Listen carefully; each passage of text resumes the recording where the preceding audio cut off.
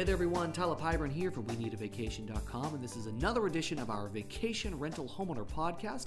I'm joined with Elizabeth Whedon, also of We Need a Vacation. Veda, when is the sun going to come out and warm us up? Let's just talk about that today, huh? If we knew that, then we'd be called God, I think. Dance, puppets, dance, right? No.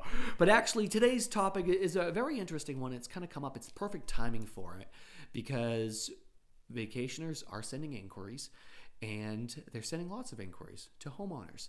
And are homeowners getting back to them in a timely manner? And what form are they getting back to them?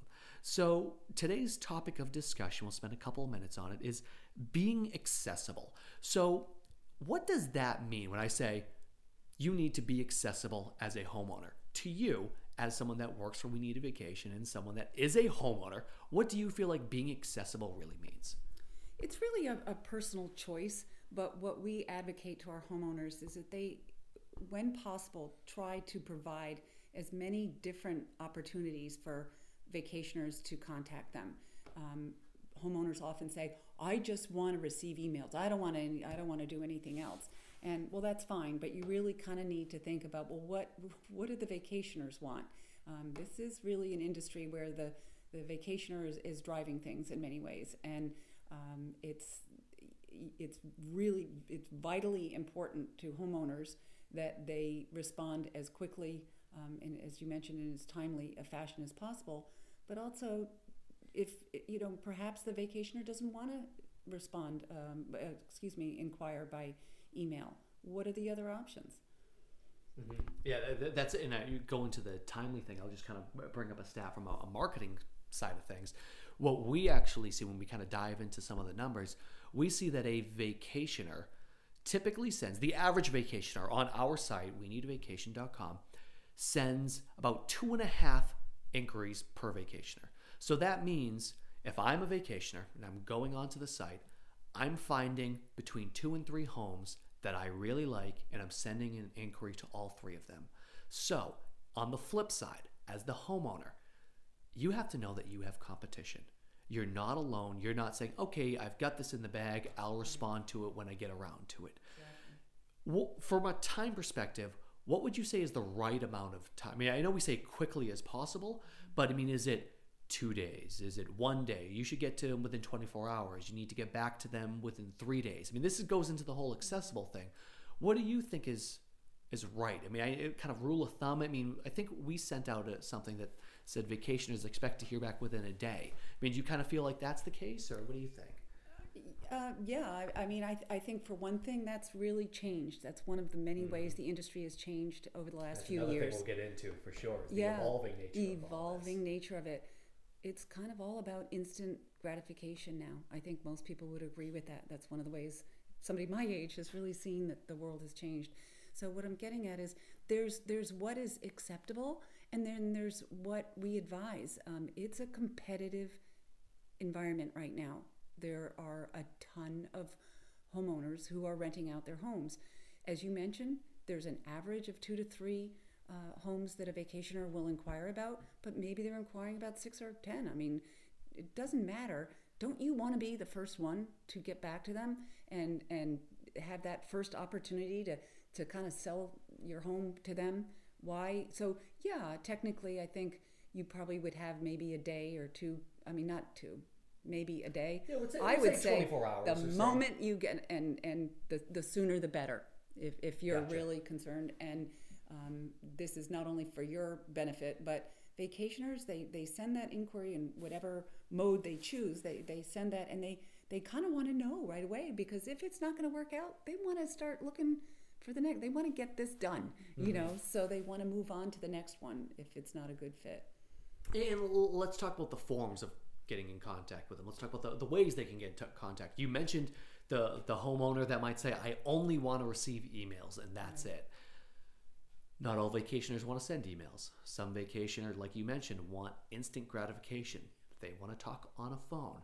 They might want to send a text message. Now, we're not saying that you have to. It's a dire necessity for you to go out and put your cell phone, your home phone, your work phone, all the your home address. That you not, for security reasons. Exactly. Be careful that you don't go overboard and be give up too much information on the internet. Exactly. But find that happy medium, right? Find that middle ground and say, okay, I'm still being secure. I'm putting my cell phone up here because I know this is where people can get me. Yeah. And on our site in particular, you have the notes. I mean, it's a small field, but you can tell them call or text, right? You can tell them text only or call after 9. I think maybe I should explain to homeowners their different options and stay with Definitely. me here. Go through that. Yeah, I know it's tough to stick with it, but stay with it. It's a little bit complicated, but what our site offers is, of course, the ability to receive an email inquiry. I mean, I think virtually all of our homeowners have that.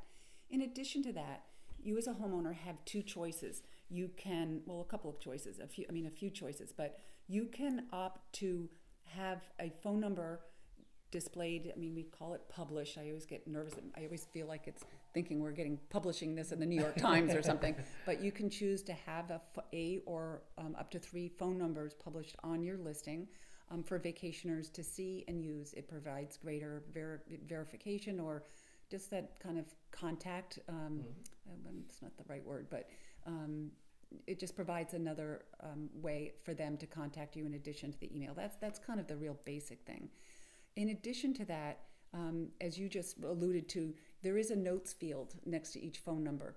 So instead of just putting the number and not mentioning whether it's a cell or a landline, there are some security concerns why you might not want to say that it's a cell number, for example. You should think about it, but all things being equal, it is very nice for a vacationer to see, oh, it's their cell phone. Maybe I'll just text them. It's okay. So you're giving them the option to A, just call you, pick up the phone and call you. B, the option to text you.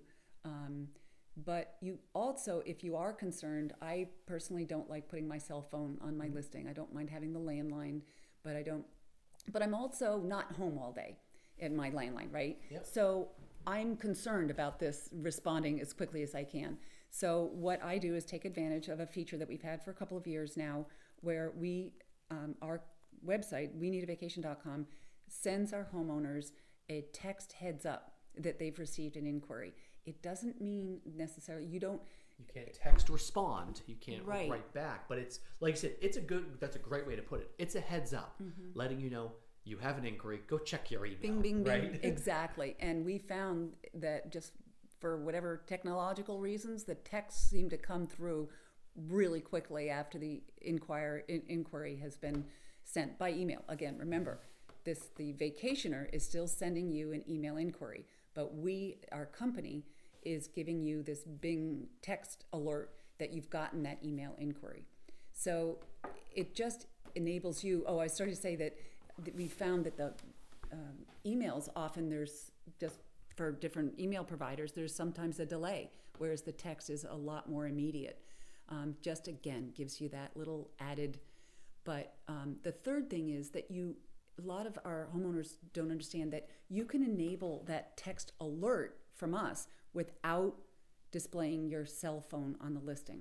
I think that's a really key point. People think, I don't want to do that because I don't want my cell phone on my listing. What's interesting, so I'll use a great example of how now this person went overboard. I'm going to use totally fake names right now, but on their listing, I happen to see that they advertised they had the home phone, husband and wife cell phone, each one of them, and they put home phone, Mike's cell phone, call, text. And then it was Janet. Again, these are totally fake names, so it took me more time to come up with the fake name than to actually tell the story. But Janet's cell phone, call only. And they actually had, in particular, and I won't say the person's name, I could show you the listing after this, but they did a really great job of outlining what the phone was and what the preferred method of contact was. That way, the end user, the vacationer, says, I've got 3 numbers to try. I can call the home one, I can call the wife, I can call or text the husband, and of course I can go ahead and use Old Faithful and still send an email as well. So that's just one example of it. And one of the other thing that I want to touch upon that I don't want, this is kind of fresh in my mind right now, and I was thinking about it. I know it drives you and I know it drives me crazy. And vacationers are the same way. And I'm sure as a homeowner, you've had this, you've called someone, you've called a company or called a friend, and you say, what are you doing? Clean out your mailbox. And mailbox full. So in other words, when someone calls, if you do have a cell phone, or even your home phone, your home old school voice mailbox could be full because you only have, a gig of data and it's totally been filled up because you've never cleaned it out in the past 2 years. That's happened to me. I know it happens to my wife all the time. I'm sorry I won't say her name either, but I'll throw her under the bus a little bit because I know that her mailbox is always full. You have to make sure you clean out your mailbox in order for someone to call, leave a message, detailed message about what they're looking for. Because really, how often do you get a call, you see some strange number come up on the caller ID, and you don't have a message because your mailbox is full? Are you going to call them back? Probably not, because or sometimes you will, because you might say, we'll see what this person wants. But I know I don't. I know I look at it and I say, I get another spam call. I'm not calling this number back. Just in the time that you and I were in here, you got a call from North Dakota and Texas. Right. Had your voice mailbox been full and they didn't leave a message, you would have no idea what they are asking about, right? So that's the other thing. Clean out your message. Right. Your in those cases, I was sure they were spam, so that's not a good example. Yeah, exactly. But exactly that. If they had left a message, though, you would understand maybe that wasn't spam. Maybe they happen to be calling from North Dakota because for an inquiry. Who knows? Maybe someone from Sioux City, Iowa, is just saying, I got to get to the vineyard right now. Who knows? That's the way it works. But kind of wrapping this up.